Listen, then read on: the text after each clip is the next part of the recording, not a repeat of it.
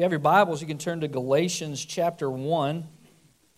If you got the newsletter, our weekly newsletter that tells you what we're going to be preaching on, you may have looked at that and said, Galatians 1, 1 through 6, that's just the introduction. And if you realize that, you're probably at home right now because you're like, what in the world is this guy going to say about the greeting to the Galatians? But I've been working through Galatians in my kind of personal devotions, and this just kind of struck me that it kind of sets up the entire letter to the Galatians. And I'm going to do something you maybe should probably never ever do, but I'm going to sort of disagree with some of the ESV commentators. All right, so you could probably need to call the presbytery when this is over, and this may be my last Sunday. But one of the things that one of those commentators says is this: Paul's brief opening includes a greeting after which he addresses the crisis in the Galatian church. And what I would like to argue is Paul actually addresses the crisis in the Galatian church in his greeting. He is laying the foundation for what he's about to say to the Galatians. And so I think the first question we have to deal with is, what is this crisis that's going on? Well, if you read Acts 14, Paul has visited Galatia. It's one of his missionary journeys. He visits towns such as Iconium and Lystra and Derbe. They accept the gospel, and many churches are planted in this area of Galatia. The problem is, having accepted the gospel, believed that salvation was in Christ alone, by grace through faith, the Galatians are now thinking a little bit differently. They've had some false teachers come in that Paul mentions in Galatians 1:7 and 5:12, who have convinced them that it doesn't have to be all about Jesus, that there's some good works that you need to do in addition to that. In other words, these folks are coming in and they're saying, yeah, it's probably 90% Jesus, and these are just arbitrary numbers. It's probably 90% Jesus and 10% you. So he did a lot. He did the vast majority, but you really need, specifically in Galatians, to be circumcised in order to be a follower of Jesus. So Paul summarized the issue in Galatians like this in Galatians 3:3. As he hears these reports of these people that he's evangelized kind of turning from the truth, he writes, "Are you so foolish? Having begun by the Spirit, are you now being perfected by the flesh?" And what Paul's getting at is he's saying, look, you accepted your justification, that one instance in time where you were saved, where you were transformed. You accepted that as being a work of faith, wrought in us by the Holy Spirit through Christ. But now you're turning from that. When we start thinking about your sanctification, or your growing day by day into the image of Christ, are you trying to be perfected? Are you trying to do that all on your own strength? And it's concerning Paul. And so, as they embrace this Jesus plus circumcision religion, Paul is grieved. And he loves these people, and he wants to reach out to them and correct this error because he sees where this could go. And we'll talk about that toward the end of this sermon, that there's some pretty serious implications of beginning by the Spirit, but then trying to be perfected by the flesh. So Paul, there's so much rich scripture in Galatians that it doesn't do this book service to just talk about the introduction. But what I hope it does is it whets your appetite enough that you will go home and you say, let me read through this and pour through this. It's such a rich book. But what Paul's going to say is, look, salvation and sanctification, those things have been by grace through faith forever. Back in the Old Testament. And he's going to reference Abraham, who you may have heard of for the last, 8 or so Sundays when Scott's been preaching, right? That's the series he's been talking about. And he keeps hammering home that Abraham believed and it was credited to him as righteousness, that he was justified through faith, through believing. And so Paul's going to talk about Abraham a lot. But I think the question for us is, well, why is Paul so concerned about this? And should we be concerned about this? In other words, is it a big deal if I think, okay, 90% of my walk with the Lord is Jesus and 10% is just my effort, my working harder, my trying to do better? What are the dangers of beginning in the Spirit and then trying to be perfected by the faith? Because I don't think it's just an issue for the Galatian church. It's an issue for my own heart, that sometimes I think, yes, salvation is free. The Lord loves me. He does a lot for me. But there's things He wants me to do, and if I do those well, He'll love me more. That's just the wandering of our hearts. That's where we go. As much as we've heard the gospel, know the gospel, there's something in us that feels like there ought to be something I have to do to earn the favor of the Lord. I'll give an example. Before we moved from Fort Payne to Dothan, Alabama, Annabelle had just turned 5. Brock was about 3. And so in that summer where we're trying to move and do all these things, Jay Thomas is 3 months old, 4 months old. I would get up early in the summers, and I would take the older two to Jack's to have an extremely healthy breakfast, okay?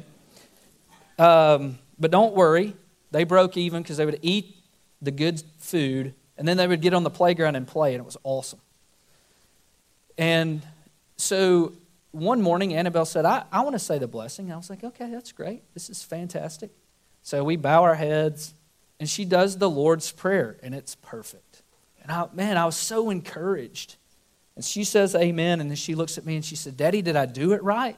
And I said, yeah. And she said, good, because I don't want to go to hell.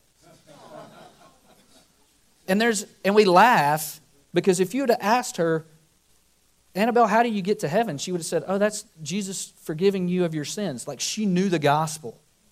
But there was something in her that said, I got to get it right to please the Lord. It happens with 5-year-olds at Jack's. It happens with the Galatians that Paul ministered to. And I bet it happens to you and I quite often too. Because what happens, we embrace this gospel message. But then we're tempted to believe that's not really enough. Just this faith that I'm putting in Christ, surely that's not enough. I gotta do some things so He'll love me more. And we begin to struggle with sin, and we start saying things like, man, I just need to read my Bible more. I just need to go to church more. I need to get closer with the Lord. And look, those things are not wrong in and of themselves. Like, read your Bible more, go to church more, try to do better. But by themselves, apart from Christ, apart from the Holy Spirit, they're powerless. And that's the point Paul is trying to make to these Galatians. The biblical truth is this: we begin our relationship with God by the Spirit, and we walk with God by the Spirit. Our relationship with God is 100% His grace through faith in Christ alone. We can't earn 1% of God's favor. It is all by His mercy and by His grace. So let's see how Paul makes his case to the church, and then we'll look at some implications of the struggle with this. Okay, so let me read these first 6 verses of Galatians chapter 1. Paul, an apostle, not from men nor through man, but through Jesus Christ and God the Father, who raised Him from the dead, and all the brothers who are with me, to the churches of Galatia, grace to you and peace from God our Father and the Lord Jesus Christ, who gave Himself for our sins to deliver us from the present evil age, according to the will of our God and Father, to whom be the glory forever and ever. Amen. I am astonished that you are so quickly deserting Him who called you in the grace of Christ and are turning to a different gospel. Let's pray. Father, thank You for this passage of Scripture. Hide it in our hearts, Lord. Help us to understand it so that our faith is deepened in our love and our trust in You grows. Help us to fight against trying to earn your love and your favor. Help us to rest in the fact that we already have it if we are yours. We pray this in Christ's name. Amen. So even in this greeting, I think Paul is setting the Galatians up. Okay? Paul, if you look at Galatians, he's pretty, mean is too strong of a word, he's stern with the Galatians. Like, most of the time there's some bright spots mixed in, and you do get that kind of stuff in Galatians, but of all of his epistles, all the letters he wrote, this one seems to be the most stern. In other words, this problem he finds to be one of the more serious problems within the churches that he ministered to. And so he comes out of the gate guns a-blazing. Like, they probably don't know it, but he's setting this foundation to tell them that, look, you are deserting Christ. You're turning your back on him when you begin by the Spirit, but then try to be perfected in the flesh. And this is what I mean. Like, if you look at verse 1, where Paul says he's an apostle not from men nor through man, but through Jesus Christ and God the Father. Already Paul is saying, look, this is not about something I did. It's not something that I earned or I worked really hard for. This is not a job promotion. This is a calling from the Lord. His duties as a minister and as an apostle are from Christ, and they're empowered by Christ. And he'll give evidence later in chapter 1, verses 13 through 16. You can read those later. He talks about how he persecuted the church and then how Christ was revealed to him. And he's telling the Galatians that it's absurd for them to think that Paul, who was a persecutor of the church, is now an apostle based on his own strength and power. Does that make sense? Like, that's what he's trying to communicate to these people. That this is not just some popular vote. This is a calling from God. This is a transformation that came in his sanctification that's been empowered by the Holy Spirit. The Galatians knew that, right? They had heard stories. They had met with Paul. They had heard his personal testimony. And he even makes a point to say in verse 2, he talks about all these brothers and sisters who are with me. In other words, they can attest to this, that this was not something I just worked toward. I just took some seminary classes. I just did better and went to church every Sunday. But that God did something in me that I didn't deserve, that I didn't really have a part in other than bringing him my sin. And so he makes this point about this his apostolic calling not being man-made or man-sustained, that it didn't have anything to do with the power of man. As a matter of fact, he says it's through the power of Jesus Christ, who raised him from the dead. So that same power that raised Christ in the resurrection is the same power that transformed a persecutor of the church into an apostle of Jesus Christ. Not his effort, not his work, the power of the Holy Spirit. He's pleading his case even in the introduction that he is a believer and an apostle only by God's grace. Now, let me take a side note for a second.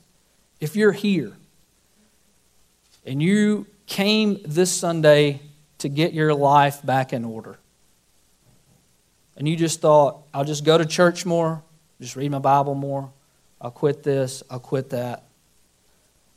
Those are noble things, okay? And we're glad you're here and we want you to come back. But you're trying harder and you're trying to get your act together won't happen in your own power. Like, eternal transformation begins on the inside and works itself out, not in the reverse order. Not, hey, I'll do really good and then God will love me and I'll begin to change. No, he changes your heart. He takes out your heart of stone. He puts in a heart of flesh. He opens your eyes to the truth. He gives you his Spirit. And so hear me say that this morning, if you're here and you don't know Christ, trust Him. Only then can you have hope of real life change. All right, let's pick back up with verses 3 through 5 because I think this is Paul's thesis statement. All right, for all you like me who majored in English, you're really excited. All right. So this is his point. He's trying to drive home, and he's going to drive this home through lots and lots of Scripture, lots and lots of theology. But here it is. Let me read verses 3 through 5 again. Grace to you and peace from God our Father and the Lord Jesus Christ, who gave Himself for our sins to deliver us from the present evil age, according to the will of our God and Father, to whom be the glory forever and ever. Amen. I think it's really cool that Paul chooses to quote Randy Travis in Galatians. Thought that was super awesome. But two things here that I think Paul's trying to communicate. He's saying, look, here's the deal.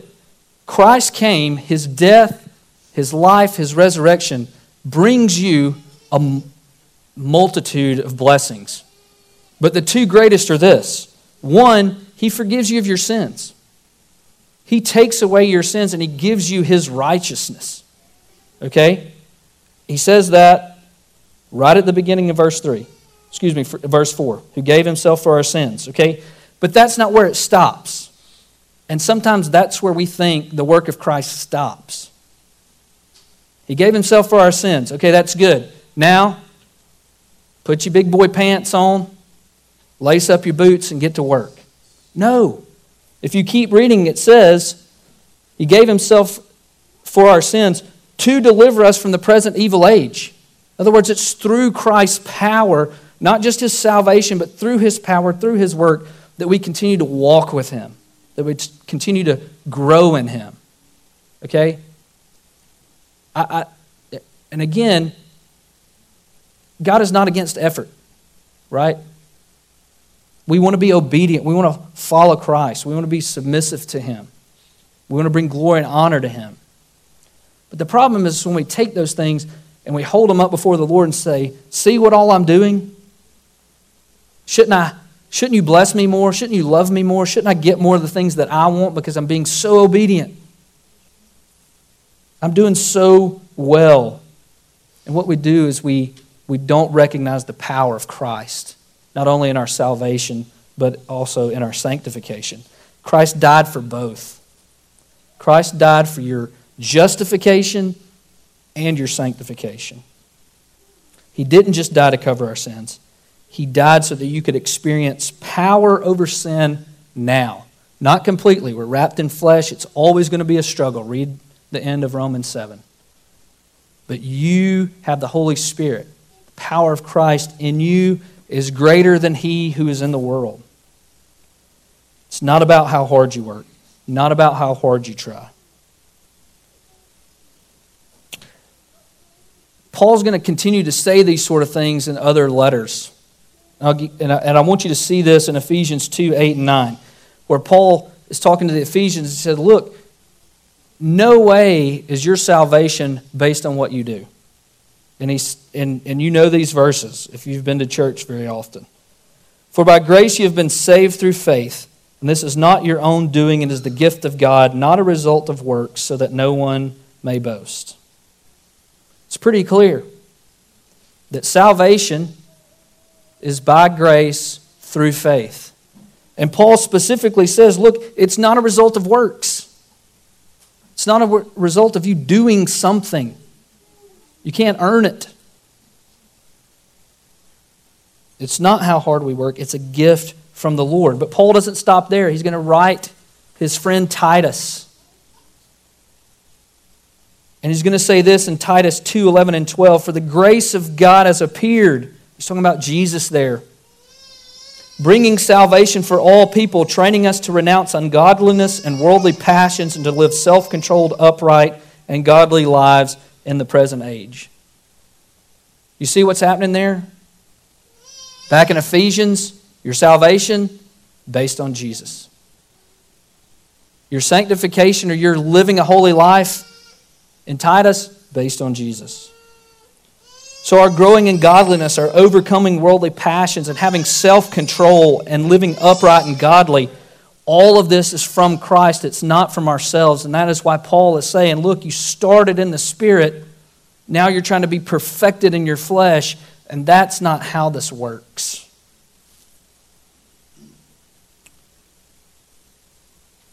Paul will spend Galatians 2:15 through 5:14 making a case for salvation in Christ alone by grace through faith. You ought to read it. It's so good, so rich.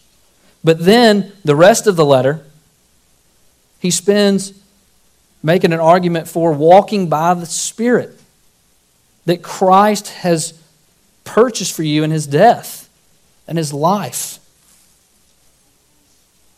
And that's why when we get to verse 6, and Paul's thinking, look, none of this is man-driven. None of this is man-earned. These first 5 verses, I'm trying to make a case to you, says Paul, that this is all about Christ. And so he gets to verse 6 and he says, I'm astonished that you so quickly are deserting Him who called you in the grace of Christ and are turning to a different gospel. A gospel that says, yes, Jesus did a lot, but you got to finish the work. Jesus got you to 90%. We need your 10% to make this thing complete. It's amazing to me that Paul, when he hears this and he understands this is heresy, he understands this is not true, okay? And he wants to correct them. And I think a lot about an illustration that I was given probably when I was a student with Campus Outreach at UNA. In navigation, especially way back when, they were looking at maps and using their compass and the stars, and we're going to try to go to this, this faraway place, and we just need to go, right over here. Well, the problem was, if at the beginning they were off just the slightest bit, after they traveled thousands and thousands of miles in that direction, they would just get farther and farther from their destination. Does that make sense? And so I think what Paul is saying is he's looking at them, and they're headed down this path, and he's saying this is going to take them someplace they do not need to be. They're going to totally miss their destination. And so he sends this letter to correct them. So I want us to look at just 3 implications of if you live this way.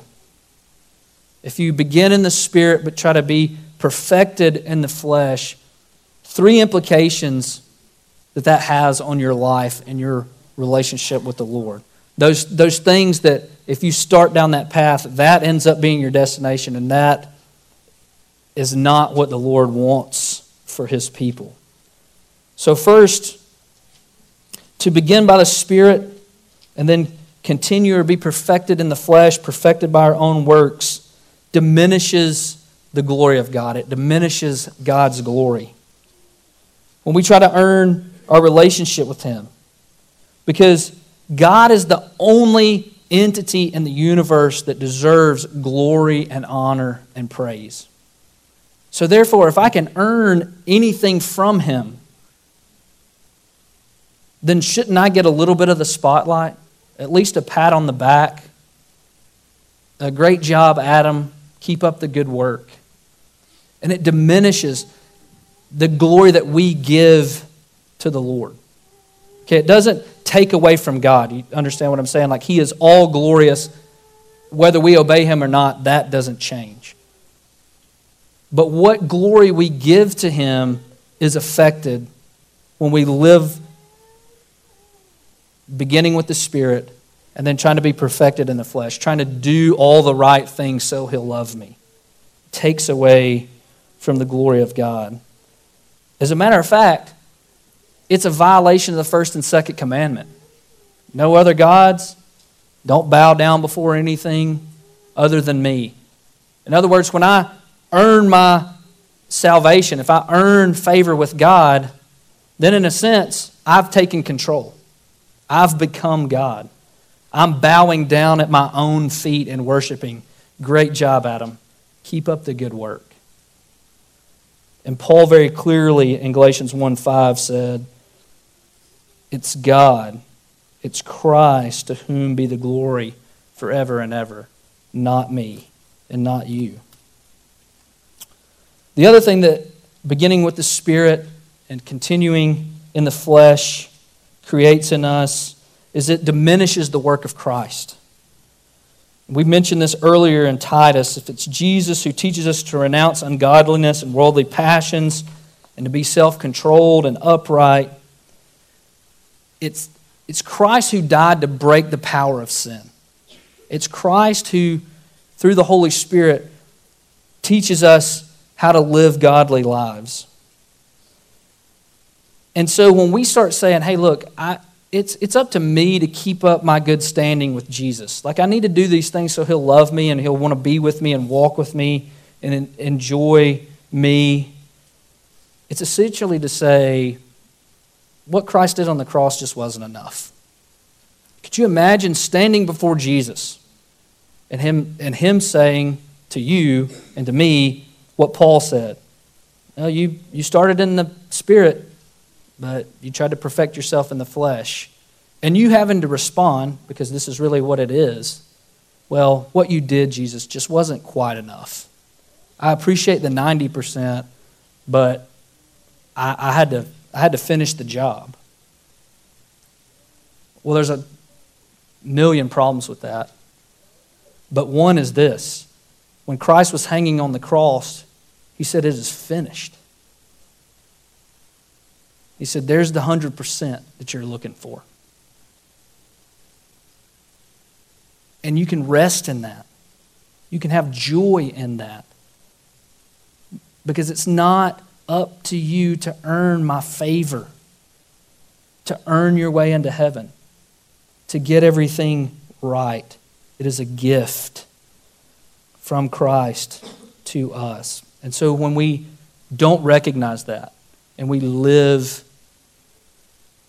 trying to be perfected in our own strength, our own flesh, we diminish the work of Christ. All right, then the last thing here. When we live this way, it also diminishes our joy in following Christ. And I think this is the litmus test. In other words, if you're here and you're like, I don't know if I struggle with this, like maybe I do, maybe I don't. Listen to this one here and let that be a test for if this really is a struggle for you. Because here's what I mean by that. If you're trying to maintain your relationship with Christ by what you do, you will spend your life fluctuating between pride and despair. That's it. You'll just flip-flop from one to the other. Because on the good days, you'll poke out your chest and say, look what I did. Man, I've arrived, did my quiet time, shared my faith, made it to small group, didn't cuss. It's been a good day. All right? And you begin to pat yourself on the back. And so there you go to the pride side. If you're trying to earn Christ's favor and you're trying to, I'm working so hard, I'm trying to memorize Scripture and I'm going to church and I'm saying all the right things, and you don't get the results that you want,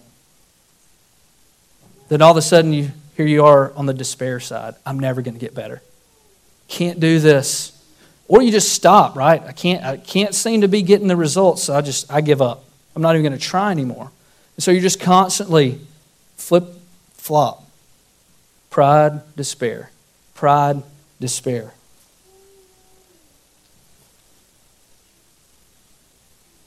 Galatians 5:1. Paul says, "For freedom Christ has set us free. Stand firm, therefore, and do not submit again to a yoke of slavery." In other words, when you are trying to be perfected in the faith, it's like putting on a yoke. And Christ said, that's not the intention. That when I came and I finished this work and I gave you my Spirit, it was so that you could live in freedom, not in constant fear of not getting it right, not in a constant fluctuation between despair and pride, but in freedom and resting in his finished work. Now, think about this. If you diminish God's glory, diminish the work of Christ, and have diminished joy in following Jesus, what kind of life is that going to be? Now all of a sudden this becomes really, really important. And we kind of get the reasoning behind Paul's stern tone. What kind of life is that going to be? What kind of effect are you going to have on the culture if you're trying to be perfected in your own flesh? How much impact are you going to have on building the kingdom if you're constantly worried, am I doing enough? Failed too much? Or, hey, I did really good, look at me. Sounds like you might be building your own kingdom in that situation. What about the full joy that Jesus speaks of in John 15:11? How are you going to experience that? Trying to be perfected by the flesh. Look, Paul loves the Galatians. So don't hear his stern tone as, he's doesn't like them anymore. Because he loves them, he's taking the stern tone and trying to turn them from their heresy back to the truth. And these verses are in the Bible because God loves us. And that when our hearts begin to wander in this way, the words of Paul to the Galatians pushes us back over here to rest in Christ. So what do we do? If you're here and you recognize that you got this tendency to fluctuate between pride and despair, that you're trying to earn favor by God with just working harder, doing better, I want to share with you some encouraging words that I read in 1 Thessalonians 2:4 just this past week. Actually, that was on Friday. Here's the verse. But just as we have been approved by God to be entrusted with the gospel, so we speak, not to please man, but to please God who tests our hearts. Don't blow through that verse. Paul is saying, I've been approved by God. His speaking and his evangelizing are out of the overflow of that approval. He's not speaking and evangelizing to get God's approval. He said, I've already got it. And in that freedom, I'm doing ministry. I'm being obedient. And look, if this is true of Paul, then it's true of you if you're trusting in Christ for your salvation. You have been approved by God. When Christ was crucified and raised from the dead, God said, that's a perfect sacrifice. And all those that he died for, they get my stamp of approval. Paul writes in Ephesians in the first chapter that they'll get the Holy Spirit as a seal to their inheritance. God's approved of you. If you are covered in Christ's righteousness, you're trusting him by faith, he approves you. He loves you. He even likes you. He wants to be with you. He gave his son to make sure that happens. He approves you. So you don't have to strive and work and worry if it's enough or if he loves you enough. Or if I could just overcome this sin, then Jesus would really love me. If I would just get better at reading my Bible, then Jesus would love me. Okay, there's nothing wrong with those things. Fight against sin. Read your Bible more. But Jesus loves you 100%. And on your bad days, he loves you 100%. And on the good days where you're trying to steal some of the spotlight even, he loves you 100%. That's the gospel. The gospel that the Galatians started kind of turning from, and Paul says, no, this has got some really bad consequences. Our beginning with Christ and our continuing with Christ is anchored in Jesus, not our effort, not our working harder. But you have His approval, so pursue Him. I like to tell people it's okay, you're safely struggling with Jesus.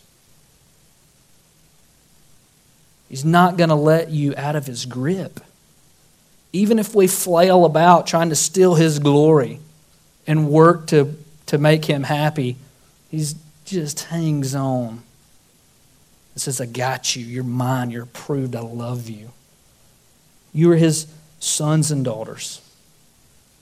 And your Heavenly Father approves of you. And I pray from my heart and your heart that we live out of that approval. That we're not trying to earn it, but as a thanks to a very merciful God, we chase hard after Him and we tell others about Him. Let me pray. God, thank you for these scriptures. Thank you for the truth that we've been approved, that we start by the Spirit and we continue in the Spirit.